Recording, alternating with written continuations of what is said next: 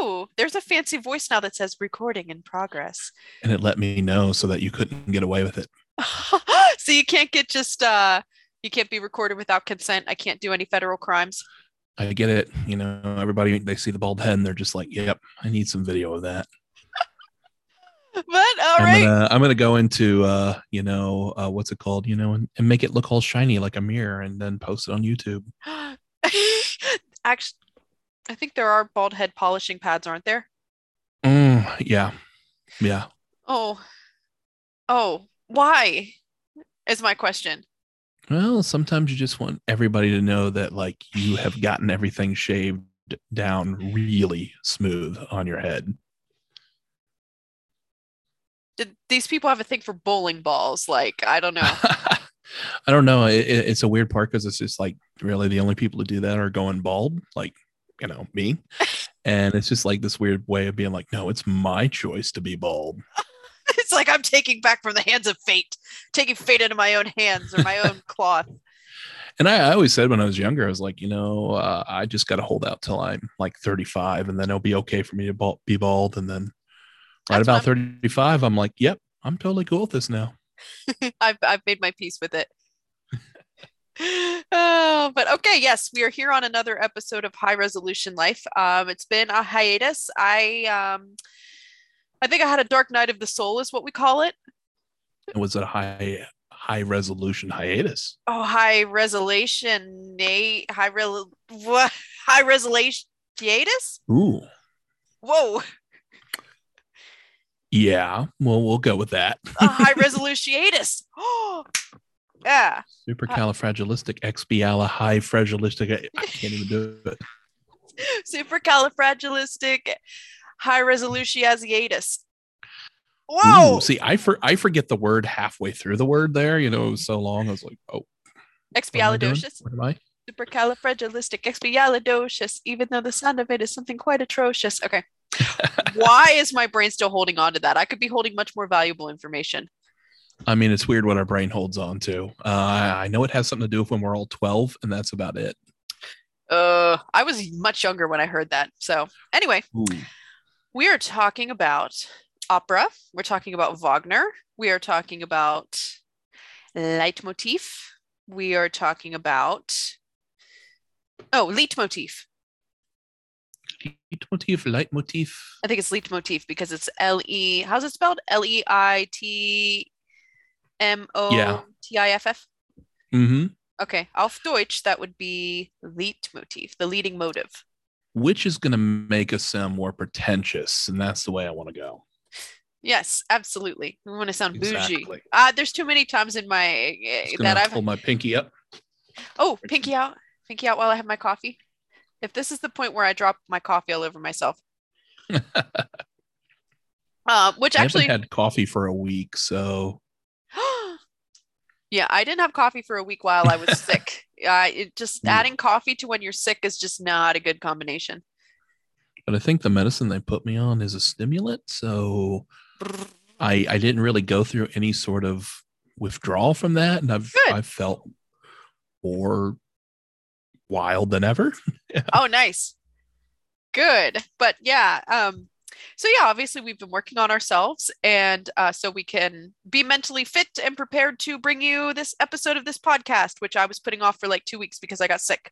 But it just dawned on me that it's something that we're both interested in talking about. We've got the musical brawn over here, and we've got we both have perspectives on the brain. So we're going to talk about these topics related to Wagner. We're also going to enjoy Jeff's very light ASMR. ASMR light. Wait, with the Christmas tree behind us, can you give us just a little glimpse of Christmas ASMR? Tannenbaum ASMR. We got some Tannenbaum behind us. We got some lush green evergreen with just a hint of snow and a lovely bit of candy cane that is put out with the random assortment of ornaments. You can now tag this under ASMR and get like an extra 1,000 views, I'm sure. Yeah, you would not tag my annoying hoist voice. You would not tag my annoying hoist voice with the ASMR. I'm Oh sorry. my. I break out in random accents, and it's so bad if I'm having like a beer or something, and I just start to get a little buzz, and then all of a sudden I am all of a sudden I'm from Russia or Ukraine, and all of a sudden I say different instead of different. Well, just know in Soviet Russia, Wagner listens to you. Oh, that's great. So yeah, we were talking about that. What even got us on that? It was kind of the idea that everybody shits on opera.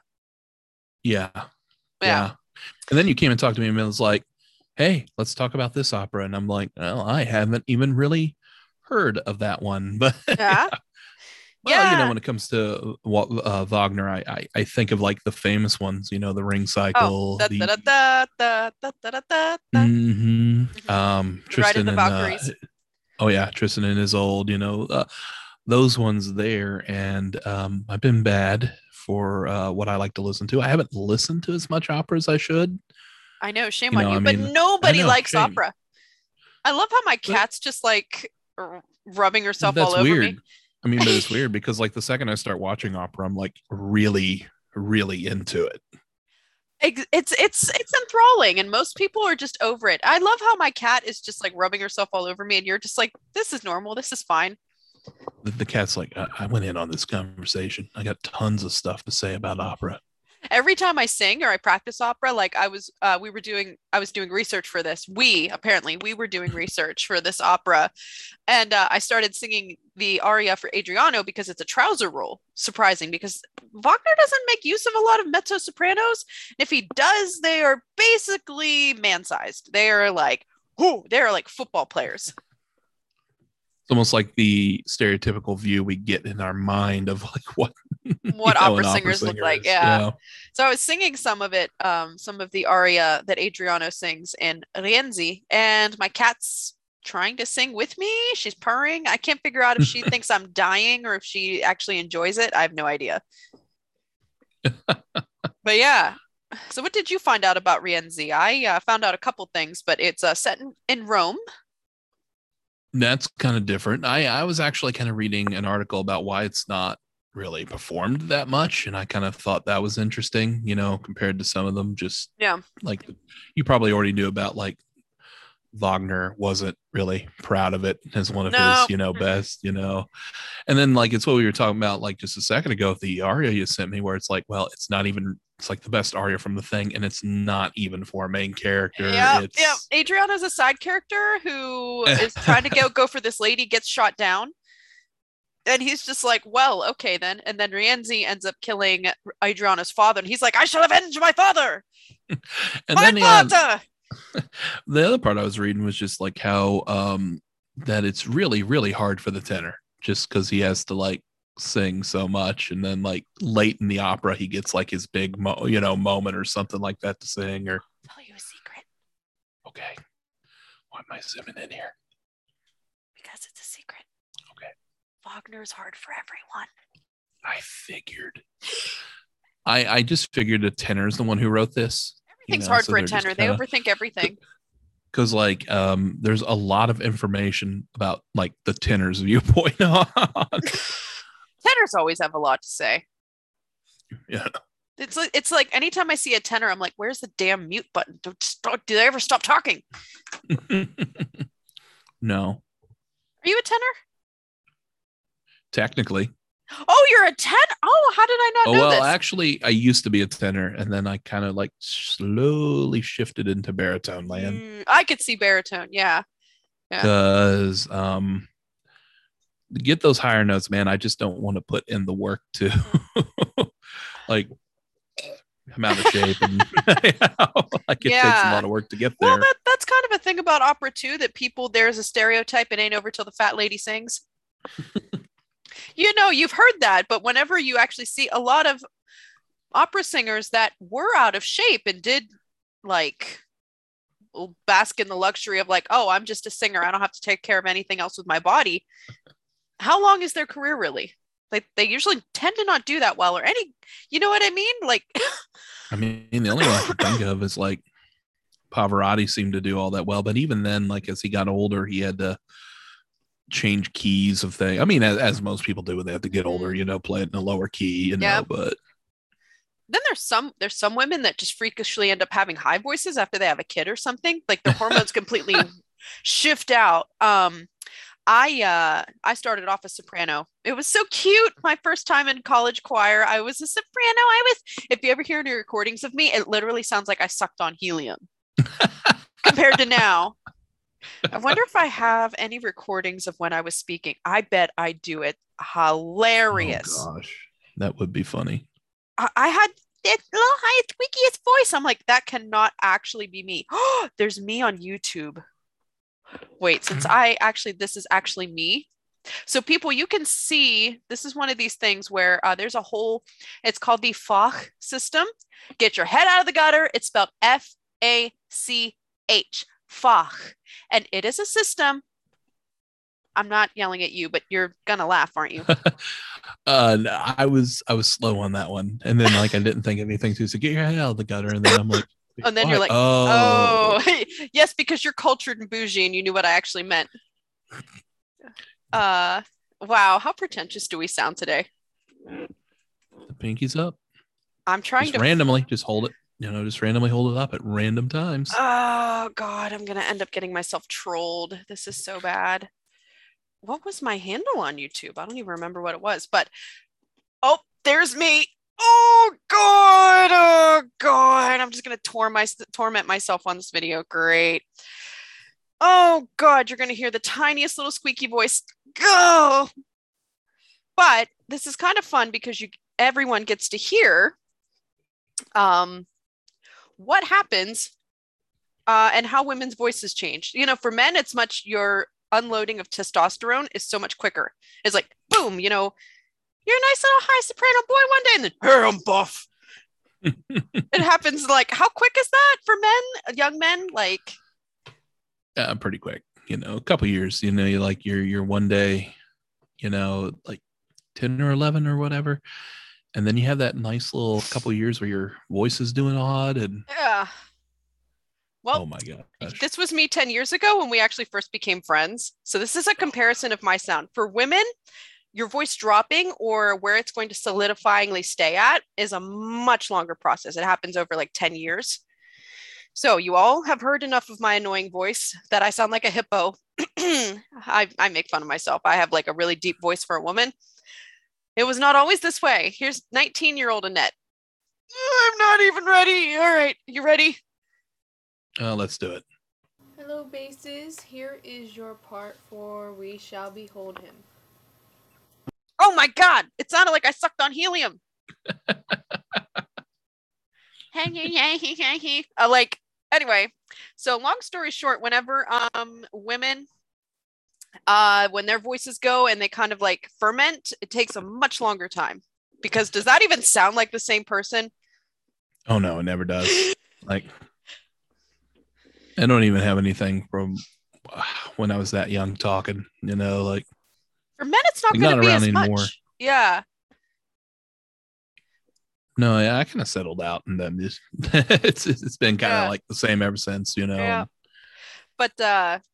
But anyway, it's harder for women to settle into the Fach that their voice type is going to be because you can start out a soprano, then all of a sudden, boom, you've gone to contralto, or you could start out mezzo soprano and your hormone balance has changed, and you can end up being a coloratura soprano. It's wild. It's absolutely wild. But I love Adriano's character in that it's actually a trouser rule in Wagner. Wagner does not make use of mezzo soprano so much. He loves spinto sopranos because they have that sharp, steely, will cut you and probably break glass voices for Ride of the Valkyries and for the what were they called? The what were those women that were the I forget the name of the women, the Viking women.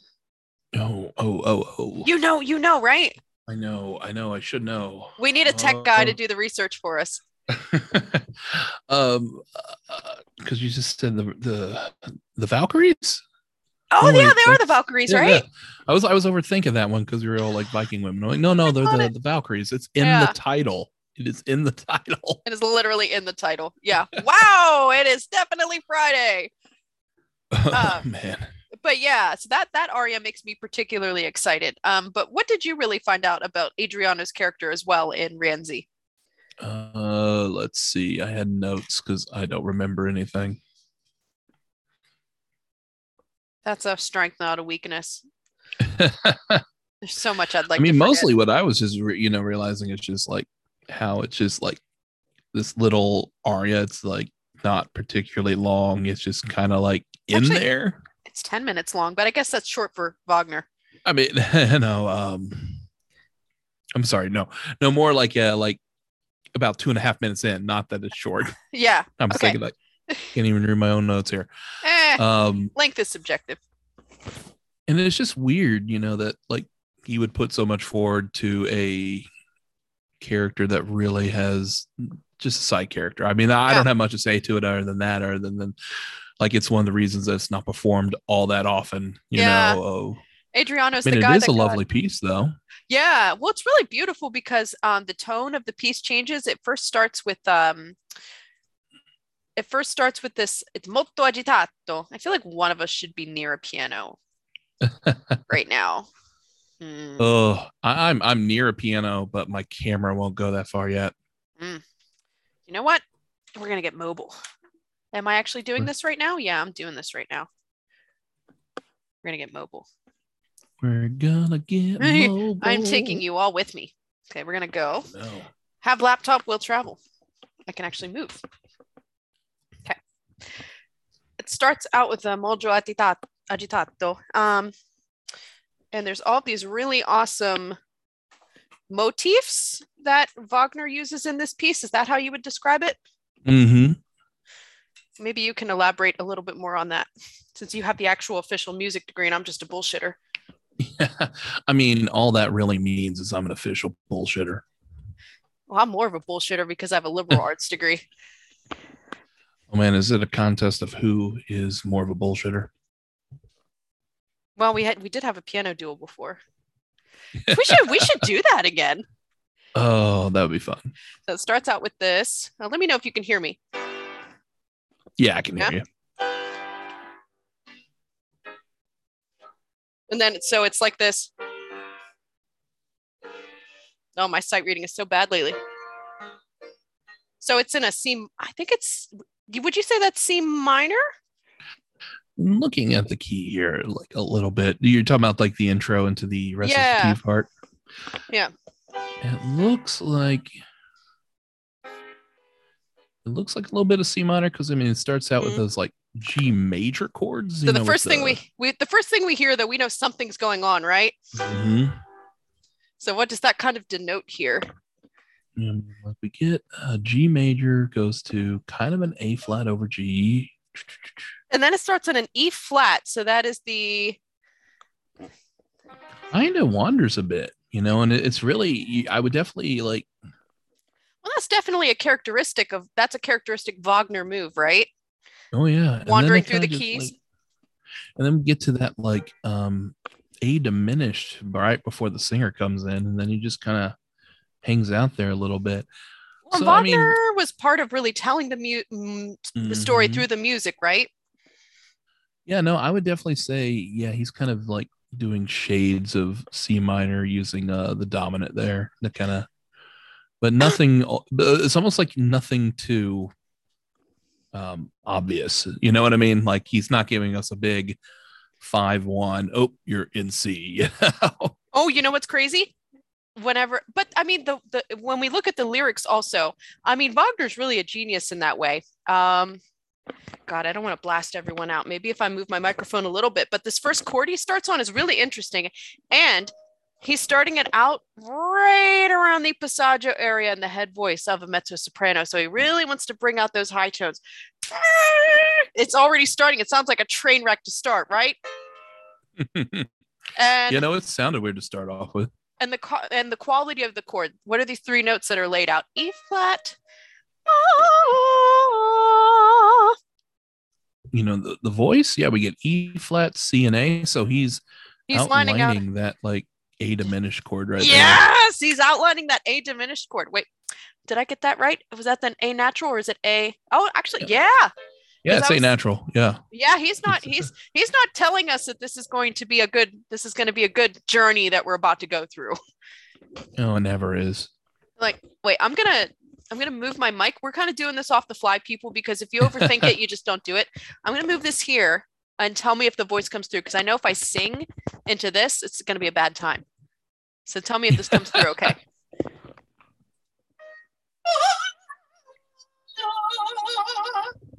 Yeah, you kind of cut out when you get to like the higher notes and the louder ones. Well, folks, that's enough to tell you how freaking loud it is.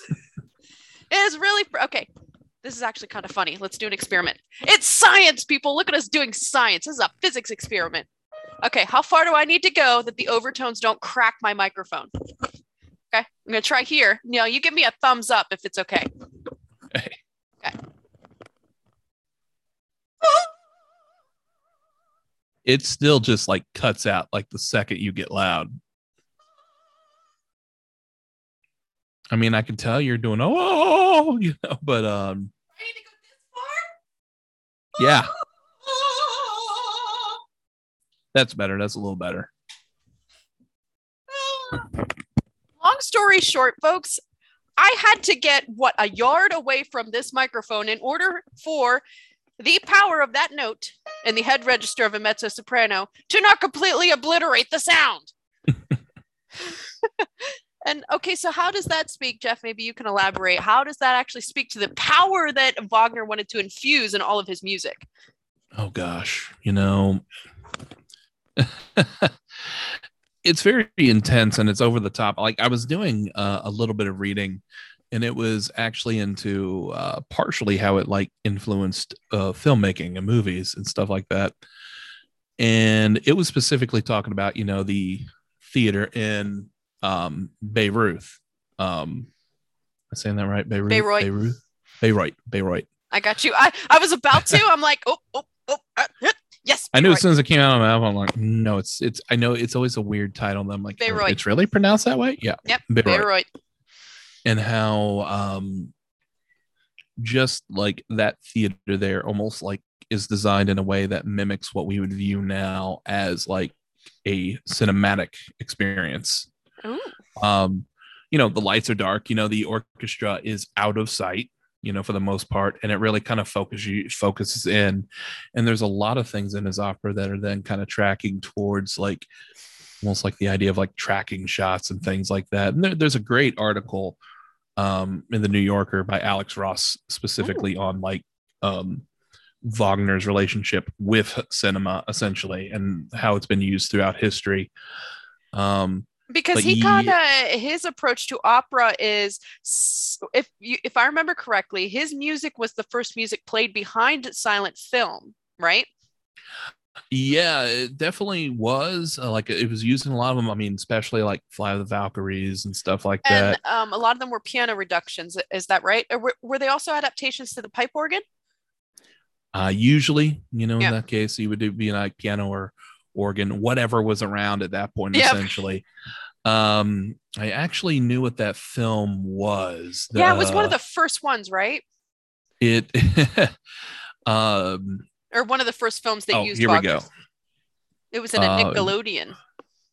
The Birth of a Nation, which is actually kind of a problematic. A Birth film. Of it. Really? I don't know if that's like. I don't know if that's the very first one, but that's like one of the big notable ones back from 1915, Birth of the Nation. Okay, so what was that? Was it an American-based film or was it a? Yeah, and it's a historical romance of the Ku Klux Klan. Oh God! Are you serious? Okay, so people, that is not. You're probably wondering why I'm going, oh my God. I'm like mic dropping over here, like, oh shit, because Wagner has a problematic relationship. His writings and his previous views on the Jews has at the very least, it had a very problematic application in the hands of none other than Der Führer. Just like a lot of people, and it gets even weirder on that one because like at the same time we're saying that, but like really then also Germany is like a little bit influenced by American laws that were like taking away the rights of people. So The America and Nazi Germany, the United States and Nazi Germany had this very, you know how some people bring out the worst in you? You know, you've had those friends that bring out the worst in you. I think the United States and Germany were these friends that were really bad influences on each other because there was Wagner who already, there were those anti-Semitic ideas that were brewing under the surface, right? Yeah. And But then we had the United States, which you can elaborate on that. Well, even just going back to this movie a little bit, like the scene that it's used in, like they have a description of it, and it's basically a sequence with, I'm getting my coffee. I assume clan members on horseback, and they're riding in to save a town that is under quote unquote oppressive African American rule. And it uses the music from Rienzi. I don't know which part exactly in a modified. Was it the overture? Probably. I mean, the Ride of the Valkyries, you know, that's the big one that's also used. And yeah, no, it's a very the overture from Rienzi also. What was that main theme from Rienzi? It was a da, da, da, da, da, da, da, da. That was that main theme, right? Oh my God. That's hilarious. Oh yeah. Did you see the little notification on Zoom? It said playing music. In fact, I am playing music. Set up professional audio and audio settings. And then yet it didn't do that when you were singing earlier. Right. Yeah. It didn't register opera as music. Nobody likes opera. Which is why I had to pick a different career field. It's this weird little thing that happens that's the movie it's in, you know, like, and all right, folks, just to recap, we really took you on a journey here. Yeah. So Wagner's music was the first music that was played in silent films, 1915. But one of the first recorded silent films that Wagner's music was played under was a Ku Klux Klan film. And they're using no, that wasn't it. That was the no, they used part of it. They used part of because that's the one that gets like used a lot. I mean, like after that, I mean, it pops up in some Looney Tunes, you know, like it's killed a wabbit. Was you know, it? But also, yeah, kill the wabbit, you know. And then in a weird way, even though like Wagner had his connections, obviously, with anti-Semitism and stuff like that, it does, at least in cinema, get like kind of tied heavily to like neo-Nazis a lot. It's even used in like the Blues Brothers, you know, once again for neo-Nazis, but I mean, that's kind of making fun of them, obviously. Yeah. Gosh, I mean, they use it again in, oh gosh, there's that one movie. It's the famous one, Apocalypse Now. Oh. You know, when they're kind of flying in on the helicopters, which they said that wasn't really being done with things like Wagner then. It was being done with rock music for the most part. Except now, because they did that movie, people will now do that with Wagner. Like they even said they have found it like in Desert Storm and things like that. Really? You know? Yeah. And I think one of the most recent times it pops up is I saw Alien, the most recent Alien movie, Alien Covenant. And which piece is that? I want to say it's Tannhauser. Okay, Tannhäuser. Yes. I'm just going to pronounce it however I want. I'm trying to look up exactly, but I want, you know. It's not what you say, it's how you say it, Jeff. But yeah, no, it's usually the same pieces over and over. It's like Fly the Valkyries, a little bit of Tannhäuser, you know, like it's very good. Seems to be like, you know, the same couple pieces that pop up over and over that to be from Wagner in all those movies. Mm-hmm. Yeah, so long story short, from all of that, folks, if you haven't realized it by now, I'm just going to give you the abridged version. Wagner highly permeates our culture, especially cinematic culture. So to say that, oh, opera's not that interesting, oh, you know, it's not like Snoop Dogg, all respect Snoop Dogg, like cool, man. Like he's a vibe. However, if you measure the influence over the amount of time thus far, Wagner wins that rap battle. Sorry. Well, I mean, it's kind of interesting that he ends up in cinema a lot because, like, cinema in a lot of ways does kind of push for some of his ideas as a composer. You know, that whole idea of creating something that is like a quote unquote total Ah, work yes. of What? art. Gemeinsam Mm-hmm. Kunst. Yeah. Gemeinsam So Kunstwerk. Is there a work in there? yeah, gemeinsam Kunstwerk. Isn't that interesting? Gemeinsam Kunstwerk. I believe so. So Mm-hmm. gemeinsam is together, all together in German. Kunst is art, and then Werk is work. Mm-hmm. Yeah, So no, it's yeah, good. total art. So did that idea, even just being the music, kind of infiltrate cinema as well? I mean, heavily. So, I mean, we go back to those ideas of, leitmotifs or whatever.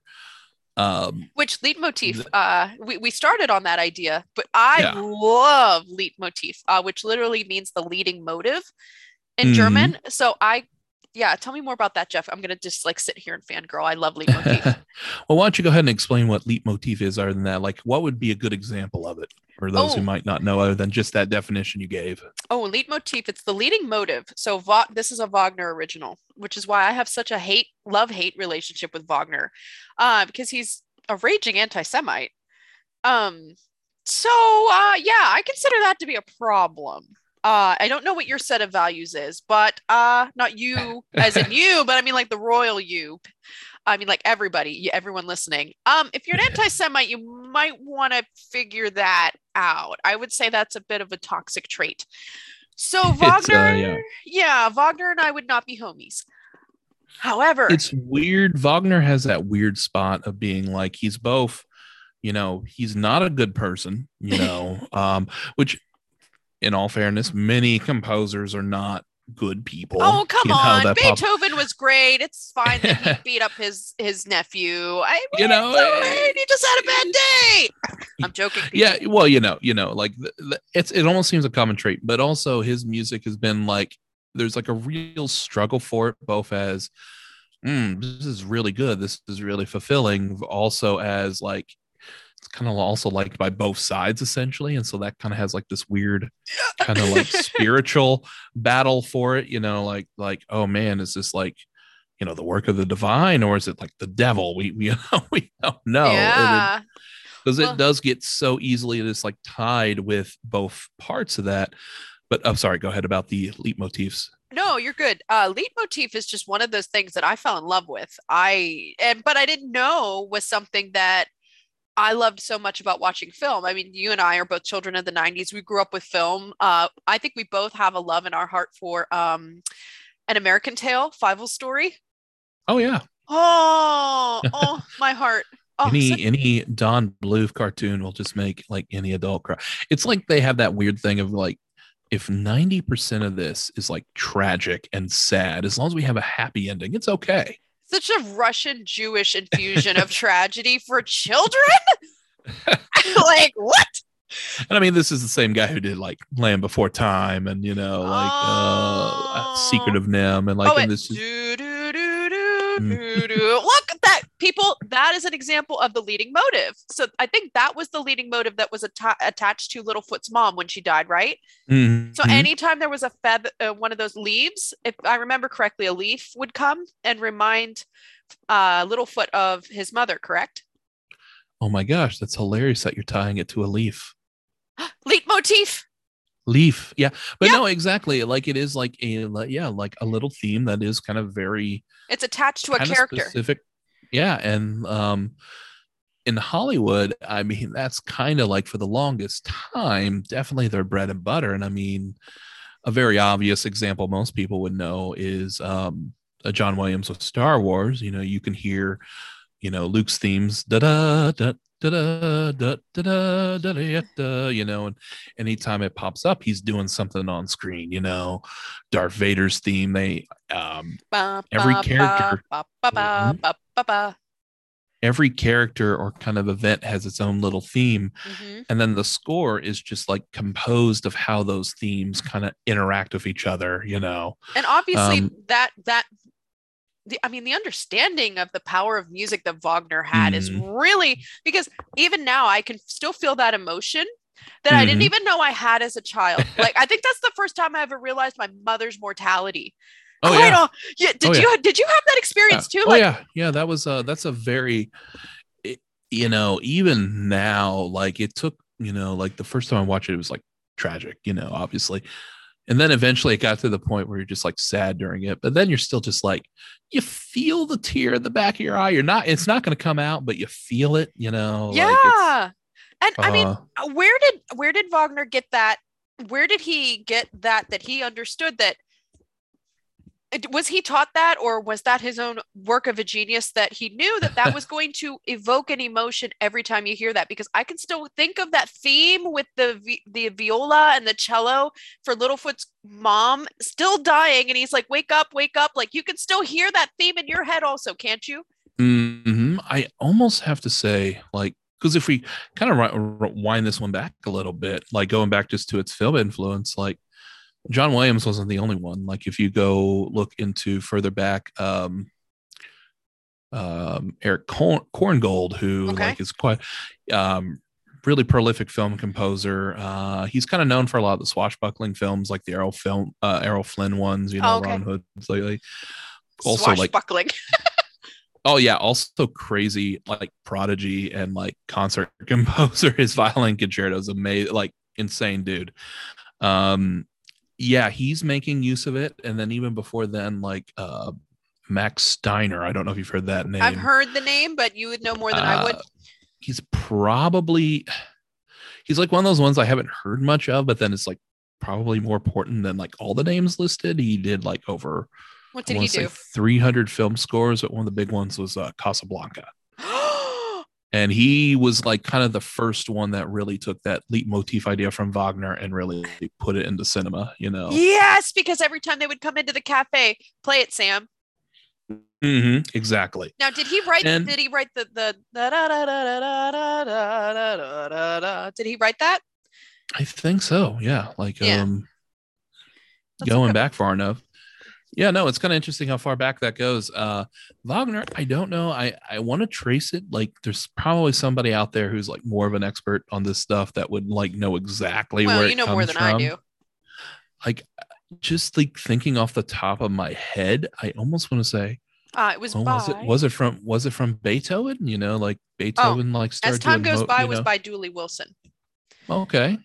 So I'm not as familiar with the cinematic music in the film. I'm more familiar with that main theme. But anyway, Like the continue. song, yeah. Yeah, Well, I was just kind of wondering if Wagner, if maybe it comes from Beethoven a little bit. Like he kind really? of like, well, I mean, he Well, starts Beethoven was doing, you very know, German. very German, Sehr Deutsch. very motivic writing, though. You know, I Yeah. mean, now, Okay. which then somebody like Wagner definitely expanded on that idea. I mean, listen to a lot of Beethoven, you get like, you know, he gets like a couple notes, you get your motive, and then he hammers it home like nobody ever, you know. Gee, how many You times will can you work? remember this Yeah, motif. exactly. You know, and then it's like Wagner kind of takes that like a step further. You know, well, now every character has their own and it all mixes together. A little bit of Liszt in there too. Oh, Liszt with his, you know, um, melodic transformations he would kind of do. I want to say melodic or motivic, which is a very Liszt thing, you know, where the thing stays through the whole piece, but it transforms as it goes. And mhm. they were like related, weren't they? By marriage, weren't they? Oh, Liszt and Wagner. Yeah, yeah, yeah. I They were, want to wait. No, well, yes, yeah, what? because I think if I remember correctly, I think that Liszt married Wagner's daughter Cosima. I'm looking this one up because I swore they were related.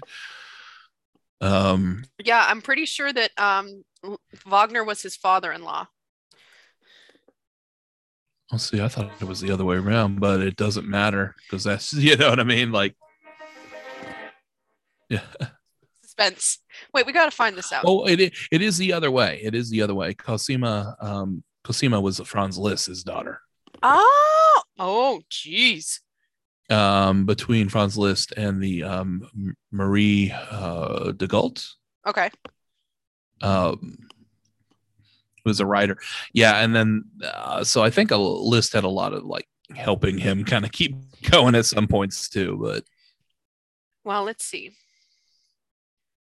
Now, okay, so that's something really cool that Wagner did. That's a Wagner original.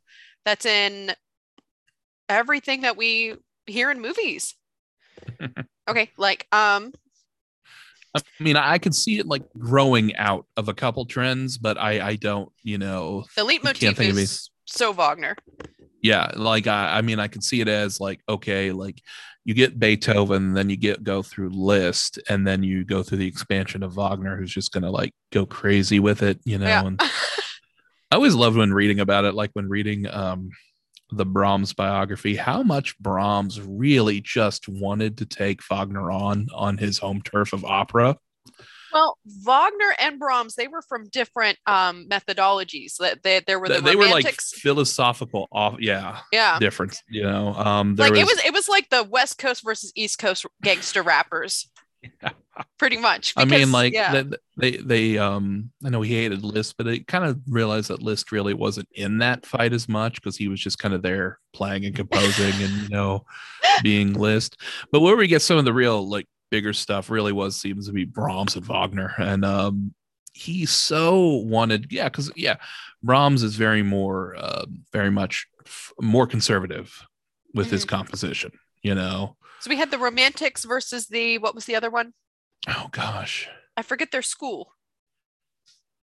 I just know how Schumann likes to refer to it as, like, he referred to like Liszt and Wagner and stuff. Oh, as the Philistines. they were the Philistines. God, I don't remember but I know it had like Claire Schumann. There's that one violinist who played with Liszt, but then I was also kind of more friends with Brahms. I remember, Dvorak, I think. They believed. Was it the conservative versus the Romantics? Oh gosh, I don't remember if it had a name. Like that's where I'm feeling bad about. Let's see, Romantics, Wagner. Oh wait, yeah, angry pitted progressives against conservatives. Yeah, I guess maybe that's something like it was the War of the Romantics. Yep. I mean, that's a cool name. See people. Nothing ever changes. I mean, I gotta say, I love that name. War of the Romantics. The War of the Romantics. Wait, here we go. Oh yeah, it's Brahms, Joseph Joachim, Claire Schumann, the Leipzig Conservatory, which had been founded by Mendelssohn against. I like it. The radical progressives, mainly from Weimar, which were basically like Liszt and Wagner. They just did not like Liszt. They might have been a little jealous. I think with Liszt, like there had to have been, because he was just like so good on the instrument they all chose to play. Yeah. But no, I was reading about it. Brahms he was obsessed with it because him and Wagner, had that thing going. I don't know if they were like enemies or such, because I want to say Wagner like gave him scores or something like that at some time to look over. So it's he obsessed over it, and he spent his whole entire life looking for the perfect. You're going to help me out here because my brain just forgot it. Looking for the perfect words. Libretto. Yeah, we both thought of it at the same time. I gave it to you through the technology. Yeah, no, he was looking for the perfect libretto to compose and take with that, and he never found it. Or he just knew that I mean, you could almost maybe it's like, well, would he have been able to actually do it? Because I'm like, I love Brahms. Brahms is probably top 5, maybe one of my favorite all-time composers. But he was like 40 before he got his first symphony out. And I've I mean, like his music is this weird mix of both like conservative, but then like wildly imaginative with the harmony. So like, yeah. I don't know what he would have produced as an opera. I mean, he has a lot of songs that are Well, really good. is it not correct that Wagner was rejected as a piano major, and so then he decided, hold on to that, folks. He was rejected as a piano major. He was very not that great of a pianist. So then it became his mission to just completely revolutionize the practice and consumption of music after that, especially in opera. From what I I mean, remember. that sounds about right. I mean, that sounds like a thing that would happen. Yeah. That I sounds mean, like, like I mean, the standards, for pianists, I mean, they're high now, but oh my God, gee, can you just look who imagine? was around then too.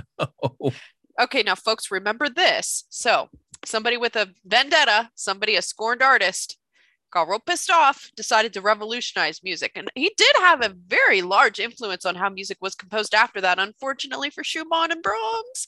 Although Brahms revolutionized the production of music. It's this really weird thing because if you ultimately look at it, while both music from both composers stayed around for a really long time, if you actually look at who won that philosophical fight, it was Wagner. It was. Like However, the way he pushed for how he wanted music to be accepted, on and like the experienced. emotion and experience, ultimately that won. And now even Brahms is viewed through that same filter. Well, and then also, but Brahms is also influential because what is probably one of the first melodies you ever heard as a child?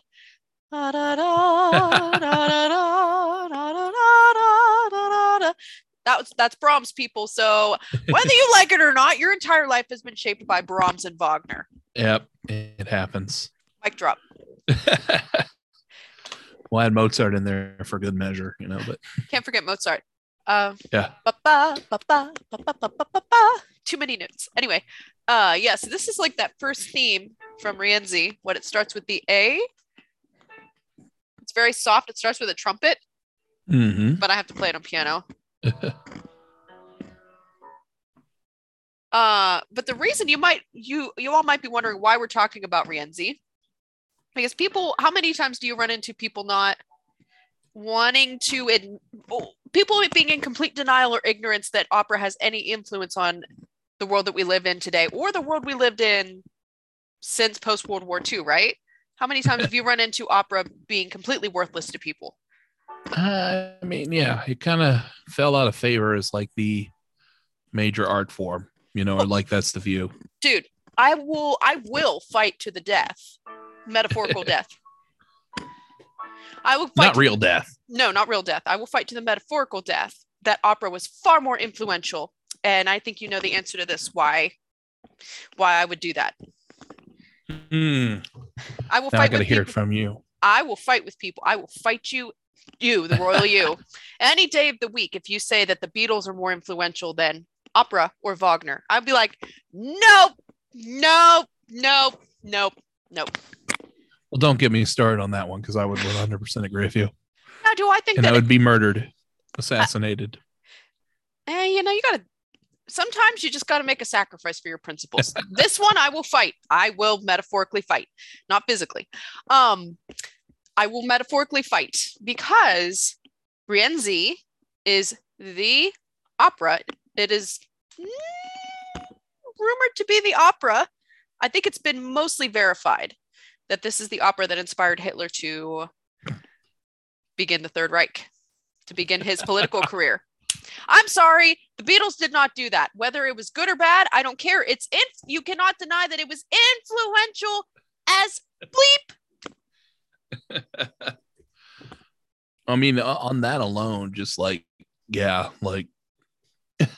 So, like, folks, that line I just played with that trumpet, it's a trumpet that starts because Wagner was obsessed with the brass, right? Mm-hmm. He loved it. I mean, it was very powerful. Did you ever hear that quote, Jeff? That he said, "Don't look at the brass; it only encourages them." I don't think I've heard that one. Yeah, he said, "Don't look at the brass; it only encourages them." So this piece right here, you probably figured this out as well. Imagine You're in Germany. And you're with I'm a in bunch. Germany, and I've just been rejected by my art No. school. You're with a bunch of your other countrymen. The year is 1940 or 1941. And you're with a whole bunch of people getting ready to go to a Nazi rally. This was the piece that was played as the opening at every rallies. Fun fact. Oh my gosh. And then it just starts going, oh, there's that chromaticism that he would throw in there, right? Oh gosh. Here it is again. We're going on a journey here. We're going on a chromatic journey, a hero's journey. Chromatic diarrhea. Yeah. So, yeah, folks, sorry. Wagner's music was far more influential than the Beatles. It really inspired people to a lot of actions. Were they destructive and bad? Sure, but far more influential. No, it's and then even if you just go start looking at like how it influenced film and stuff like that as well, like it's just double influence. Now that's a positive influence. Oh yeah, it's because it's like both there, like you know, like it's that weird double-sidedness there, you know, that's like, well, like it's influenced the positive, but then it's also influence. It's weird, like it's weird how it's like influenced like so many different, you know, people, like good and bad, and it occupies a very like weird space kind of, you know, in music, because like even with other composers I'm thinking of who may have not been the best people, we're still kind of like, yeah, but their music was, oh, it's good, you know. Like I even have to admit, this opening line is really beautiful. It does grip you. Mm-hmm. Oop. Oh wow, it'd help if I played it right.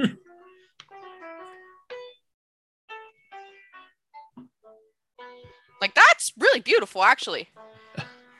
It's better when I play it right.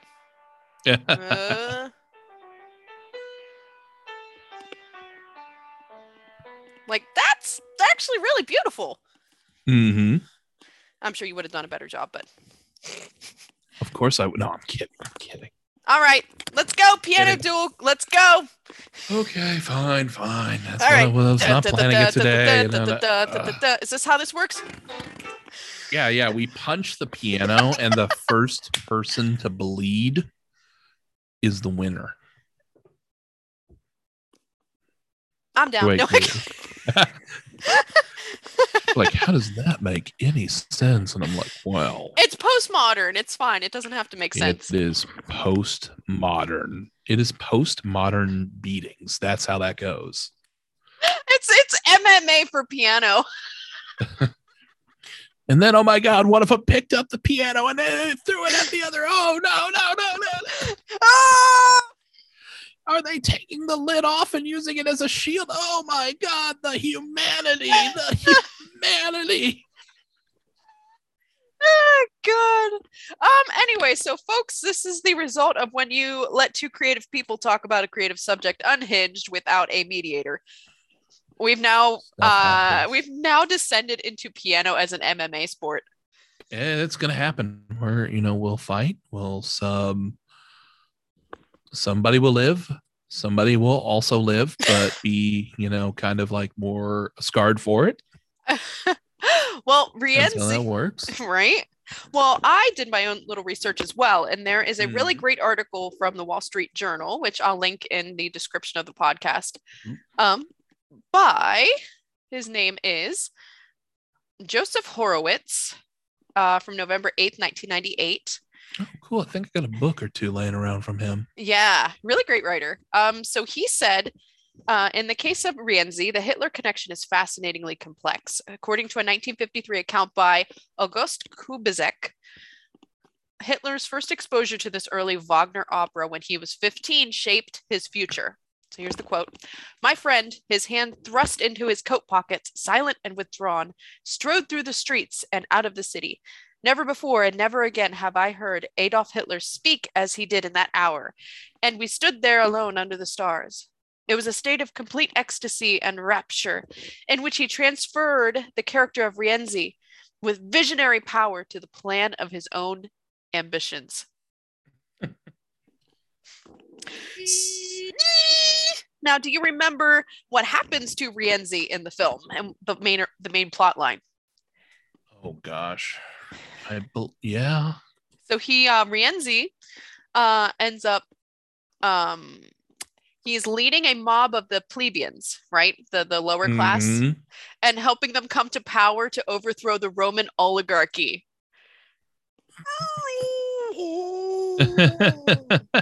And what did Hitler do? He took down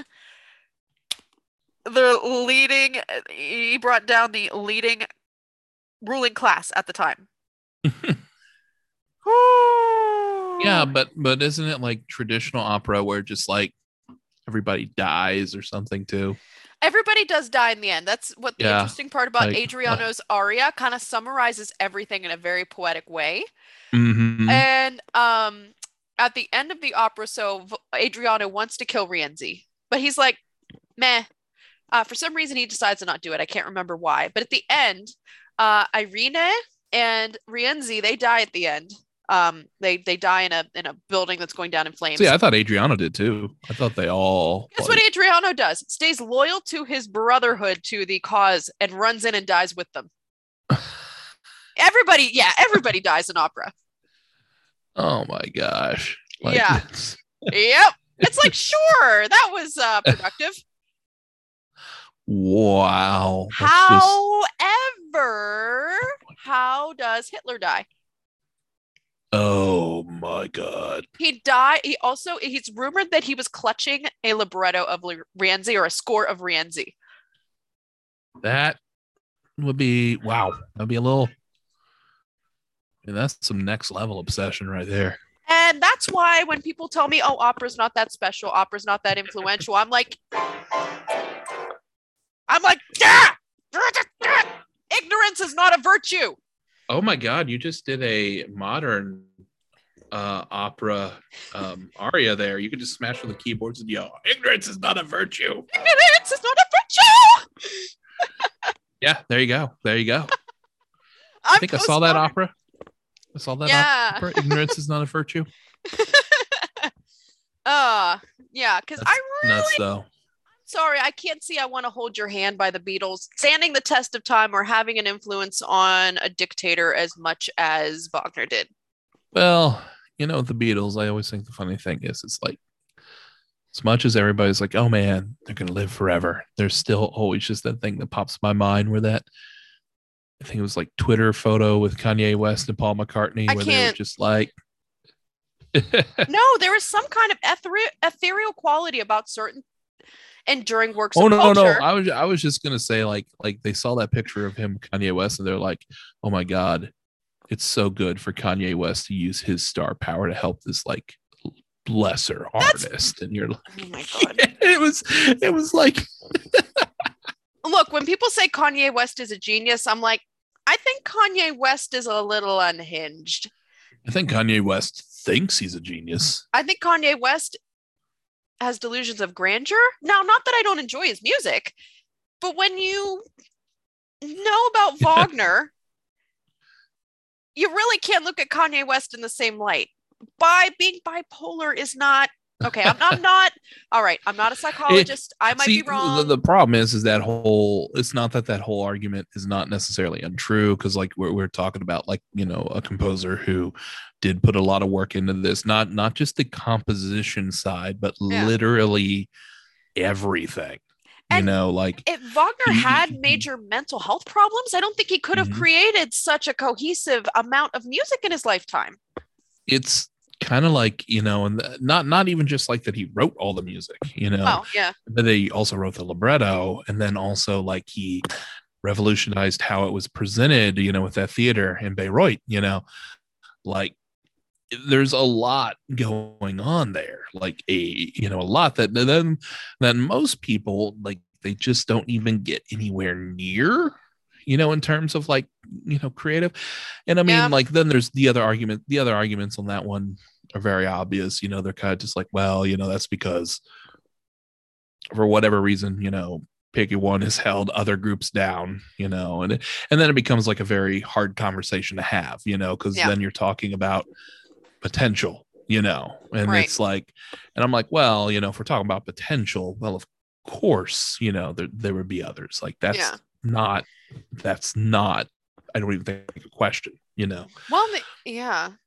I mean, but the span of the influence that Wagner's had is really truly mind blowing to me, and on the different genres and on all of the different types of people. well, I mean, if you can go watch like, the Ring cycle itself, like now I know they say there's like no connection to Lord of the Rings, but it's almost kind of like Bullshit. it's like a Lord of the Rings-esque trilogy, like what, like 100 years before Lord of the Rings, like The ring maybe not that is long. Maybe it's a little, like, I mean, movie-wise, it's been like 100 years, but dude, there's even the Gollum character is the character that was the anti-Semitic character for I forget which one. Um, it was so culturally understood that that was the so-called like money-hungry Jew, and it's a character that's Mhm. essentially Gollum.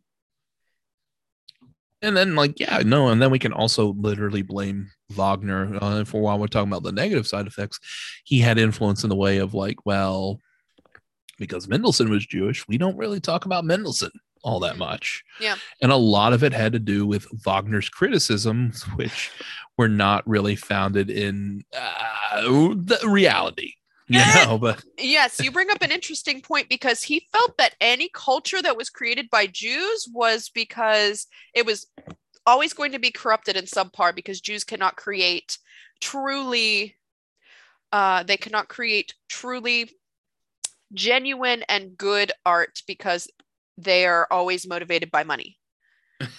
which Yeah. is He he said they were part of the bourgeois, which really wasn't quite a term yet.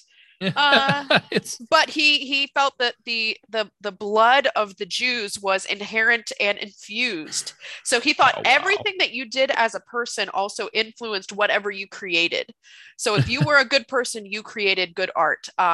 So he mean, it goes that actually in a weird way goes sometimes of how like Beethoven was, of like his kind of like ultra moral grandstanding, even though like he himself was maybe a bit hypocritical about it. Remember he wrote that letter? He was so pissed off at Napoleon. He was just like, I'm done with the French Revolution.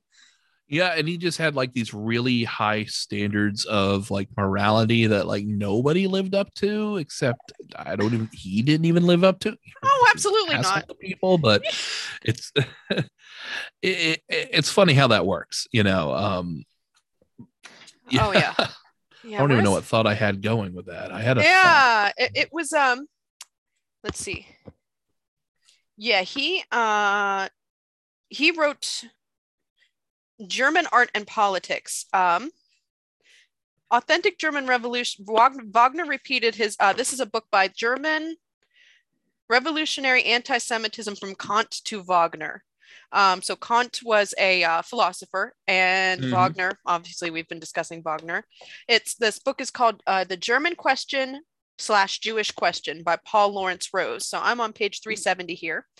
In German Art and German Politics, Wagner repeated his view that the authentic German revolutionism of the Burschenschaften had been betrayed and misunderstood as just another outbreak of French revolutionism. Wow, no, they're really kind of keep holding it together here, Beethoven and Wagner. Yeah.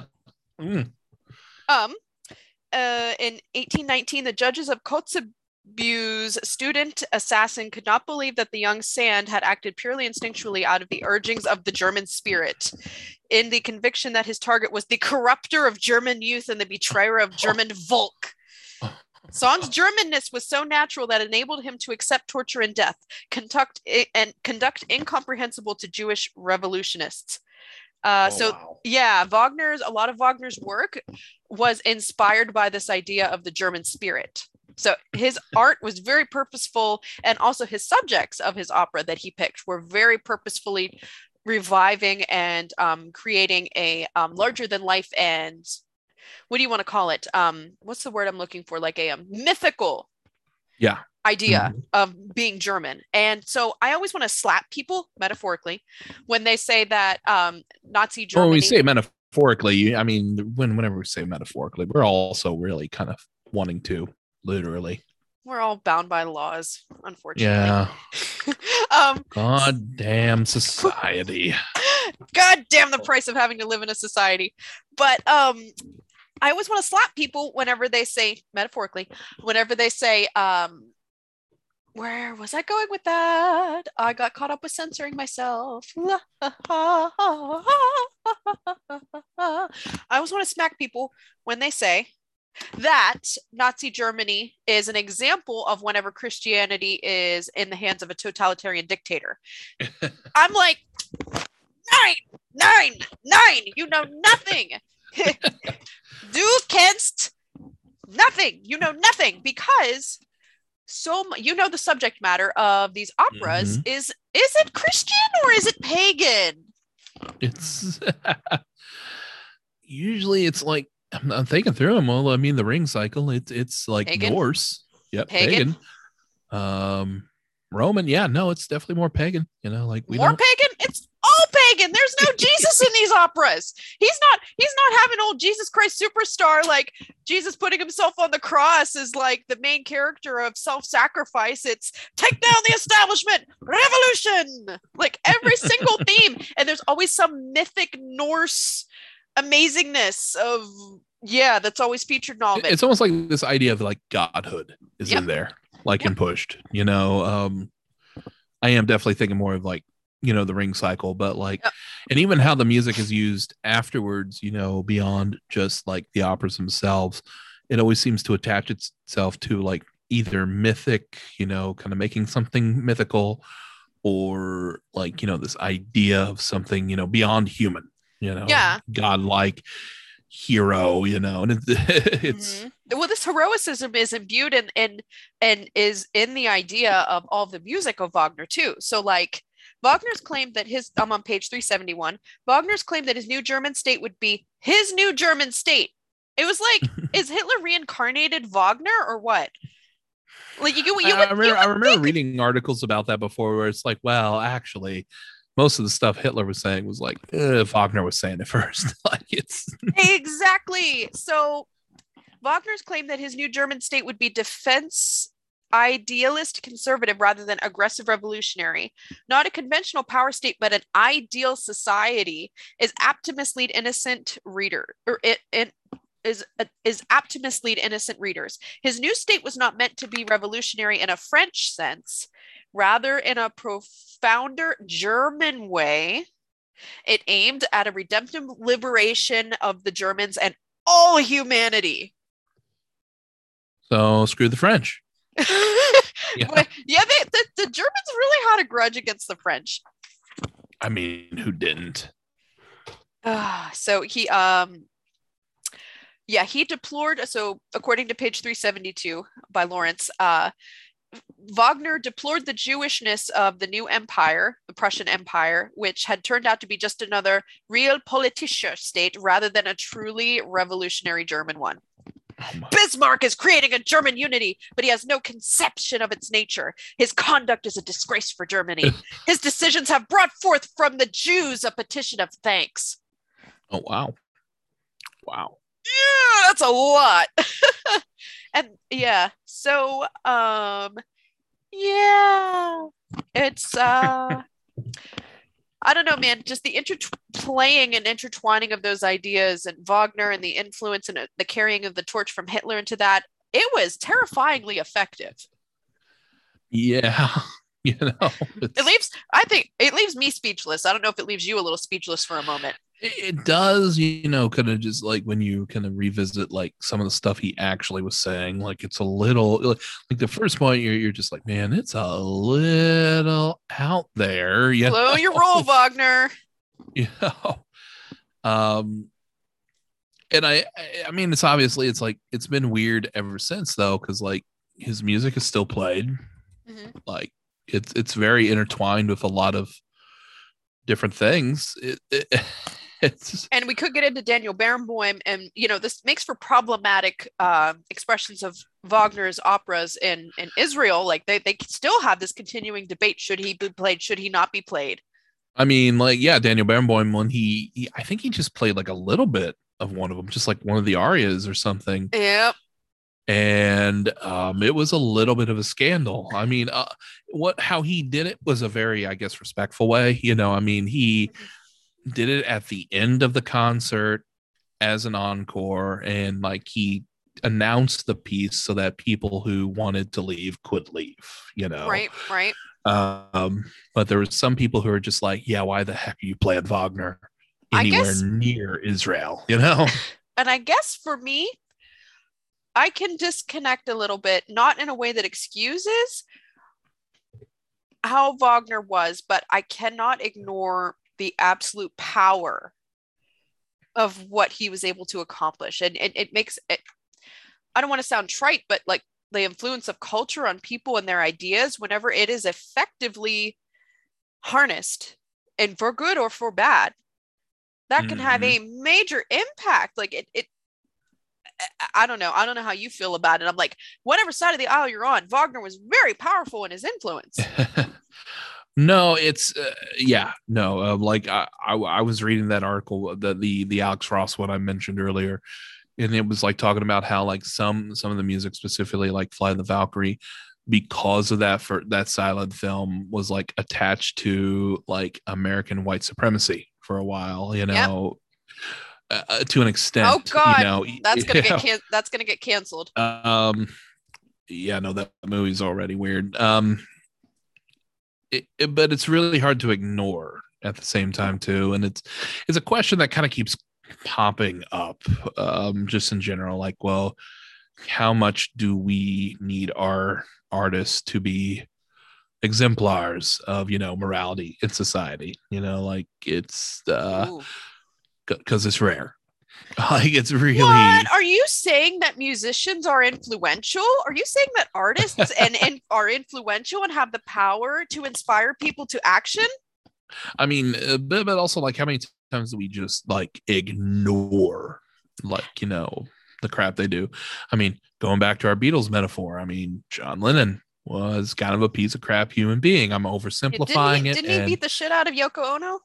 yeah, he had issues with that. He had issues with his first wife, and it's kind of like there's a lot of mental gymnastics that's I've seen some people do, Hmm.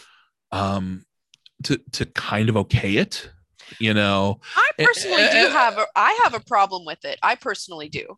you know, and Yeah. it's like it doesn't change that, like, while maybe I'm not the biggest fan of John Lennon's music, it's very um you know, inspiring to a lot of people, you know. um but I mean, that's just Yeah. kind of like going to like any we can almost like pick out any of them, and they kind of got some skeletons in the closet. And doesn't the art itself though go and exist separate from the artist and the artist is just a conduit? Well, that's one view. That's a tough view, I think. it That's it, it that's one feel it I kind of it settle on. feels that it kind of feels that way sometime. I mean, like, go look at how people kind of viewed the notion of genius through history, you know, and that kind of notion of it wasn't really like the person doing it, but like, you know, literally a spirit visiting them, you Oh, know, like a like, muse? yeah. Yep, like the muses, like that is how that notion originally started, you know, was is like almost like separating the person from the art. And I feel it's like we there is some of that with an artist though. They're giving they're delving into the chaos. Like, I'm gonna get all Jordan Peterson delving into the chaos, and they're giving birth to a new work of art that they don't even know. I mean, I think part of it too is just like, maybe in a lot of sense, a lot of art is far more craftsmanship than we give it credit, Mhm. and it is not fully about that moment of inspiration that we're thinking of, you know, and so that it doesn't require necessarily a good human being to construct it, but rather a disciplined one. Does a good per Oh, boom. Boom. Who knows? Interesting. I don't know. I don't know if that I haven't put much stock into that one either, because it's just a complicated question. I think usually I go on the side of my enjoyment of, you know, the music does supersede a lot of other things, you know. It Unfortunately. does it does, you Yeah. know, and I will just, you know, admit to that. It's I'm not thinking most of the time like Well, we're all still watching The Pianist, even though Roman Polanski had his skeletons in the closet. I I mean, love gee, The Pianist. That won Oscars that year, and like, you know, it's That was such a good film. it kind of goes that whole death of the author thing. How much does the author actually matter to the work? Too as well. And That's and I why think to most people, they don't. hmm And especially if it's someone you like, and that's hmm it. That is what it is. It's a difficult question, because It's the an gut reaction uncomfortable one. it is because the gut reaction you is almost like, well, of course it should matter, but I'm like, well, does it? I can think of like 50 examples in my life, like barely even trying. What I think is, I think the art, even though it was born out of the artist, sometimes, I mean, not sometimes, it also exists in its own way. It's inextricably linked to the artist, but it also exists in its own way, separate from it. It's like they did give birth to a child in a way, and it exists separate from that The flawed creator artist. of Yeah. like once it leaves the creator of sorts, does it still belong solely to that creator? I don't, it belongs I to mean, whoever's viewing it. It belongs to whoever's consuming it as well. It's and I mean, both. I think classical music has like particularly maybe struggled with that question like a little bit more than Oh yeah. I mean, pop music kind of settled of no, it belongs to the creator. Yeah. Like you have copyrights, you have things like that. Like classical music in its long history, you go back to the Romantic era around Wagner's time and how much like basically other performers and composers would tool with something to fit hmm their performance style a little hmm bit. And then when they all got old and wanted to be viewed as like serious, thoughtful composers, Yeah. were then just like, no, you must have 100% fidelity to the score, and it's like, Yeah. well, nobody was doing that until you got like 70 and Yep. decided you wanted to be taken seriously for posterity. um But I and that mean, that that slowly shifted, and so I think that question is struggled with because in some mhm. ways it doesn't. Like the Wagner's been dead for a very long time. Yep. He does not have a say over this music anymore. It's like his child that exists separate from him. And how Mm-hmm. many, when people actually have children, they go off and they live and have a life of their own and their own influence. So I feel like creative work in its own way is like a child. And that's one of the more, I think that's a good tidy way of actually viewing that too, because I've heard that question mostly get stuck in, ooh, I don't want to be a bad person, but I still really enjoy this song. Like, Does listening to itself, the fact that it's powerful and it has influence means that listening to whatever kind of culture that you listen to, it's good to think for yourself on what kind of influence it's having on you. Is it tipping the scales to good or bad? I think well, the I mean, piece mm-hmm, itself is neutral, but mm-hmm. which way are you letting it take you? Are And also you just letting kind it? of, oh yeah, and also with just that whole notion of how Wagner wanted the music to be taken. We were talking about like the philosophical battle between Brahms and Wagner, and just like things being taken, on their own by their own emotion and Yeah. things like, ideas like that. hmm It, I mean, that separates it from the composer too after basically it's been created. And that was a thing too that Wagner did want his music to evoke emotion out of people, hence the romantics. Mm-hmm. Yeah. All about emotion, and let's make it as big as we can too. I think that's what I miss about the romantics. Sometimes I listen to a piece and they're like, yeah, I have this little series of miniatures. And I'm like, no, Make it let's big, just make make it it. as big as we can. Let's just be gluttonous. You have 88 keys. You have a 95 piece orchestra.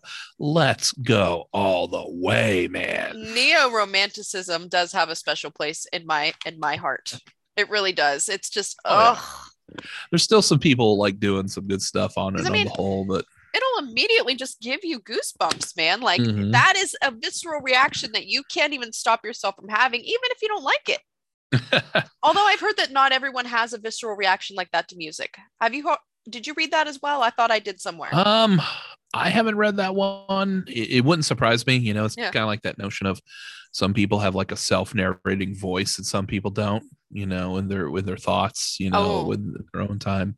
yeah. Um, It would not surprise me if like there's just people out there who just like, oh yeah, no, I don't feel anything. Yeah, that is not And us, well, obviously. I just hope natural selection takes care. No, I'm kidding. I'm kidding. No, I am 100% kidding. I'm oh 100% yeah, kidding. we get to talking about Wagner and see the influence he already had on you. Da, da, da, da, da. Yeah, no, I hear that, and then I think of my own times I've been rejected in the artistic sense, and I'm like, yeah, Oh, let's no. let's go wipe some people out. That's no. Well, that was a thing too. Wagner also had that rejection. He was never a good pianist, at least that was what was told. And then Hitler was rejected from art school. I wonder about that. I'm like, okay, so when we say he wasn't a good pianist, does that mean just like, was he not a good pianist compared to like the 50 super virtuosos running around, but he was still like quite really good? It was Like, enough that Wagner could take it, and he was like, I'm going to revolutionize music completely. I mean, the weird thing is Brahms wasn't particularly a great pianist. There's great reviews of when he was young, but then also just like as he got older, he just didn't put care and practice into it and was just kind of like iffy at best, and Oh well, he wanted Clara to outshine him anyway. He yeah, he was probably letting, did. but that's a topic for another day, isn't it? Oh yeah, yeah. Yeah. Well, we've had a lot to say about this, but I think it's Oh been yeah. great. And Mm-hmm. I think that's something that we can have people, our listeners, think like what influences your music that you're picking, that you're listening to? What kind of influence does it have on you? Where does it take you, or where do you allow it to take you? I don't know. Someday we got to talk about like the Emperor Concerto with the Eroica and just about Beethoven's personal grudge against Napoleon.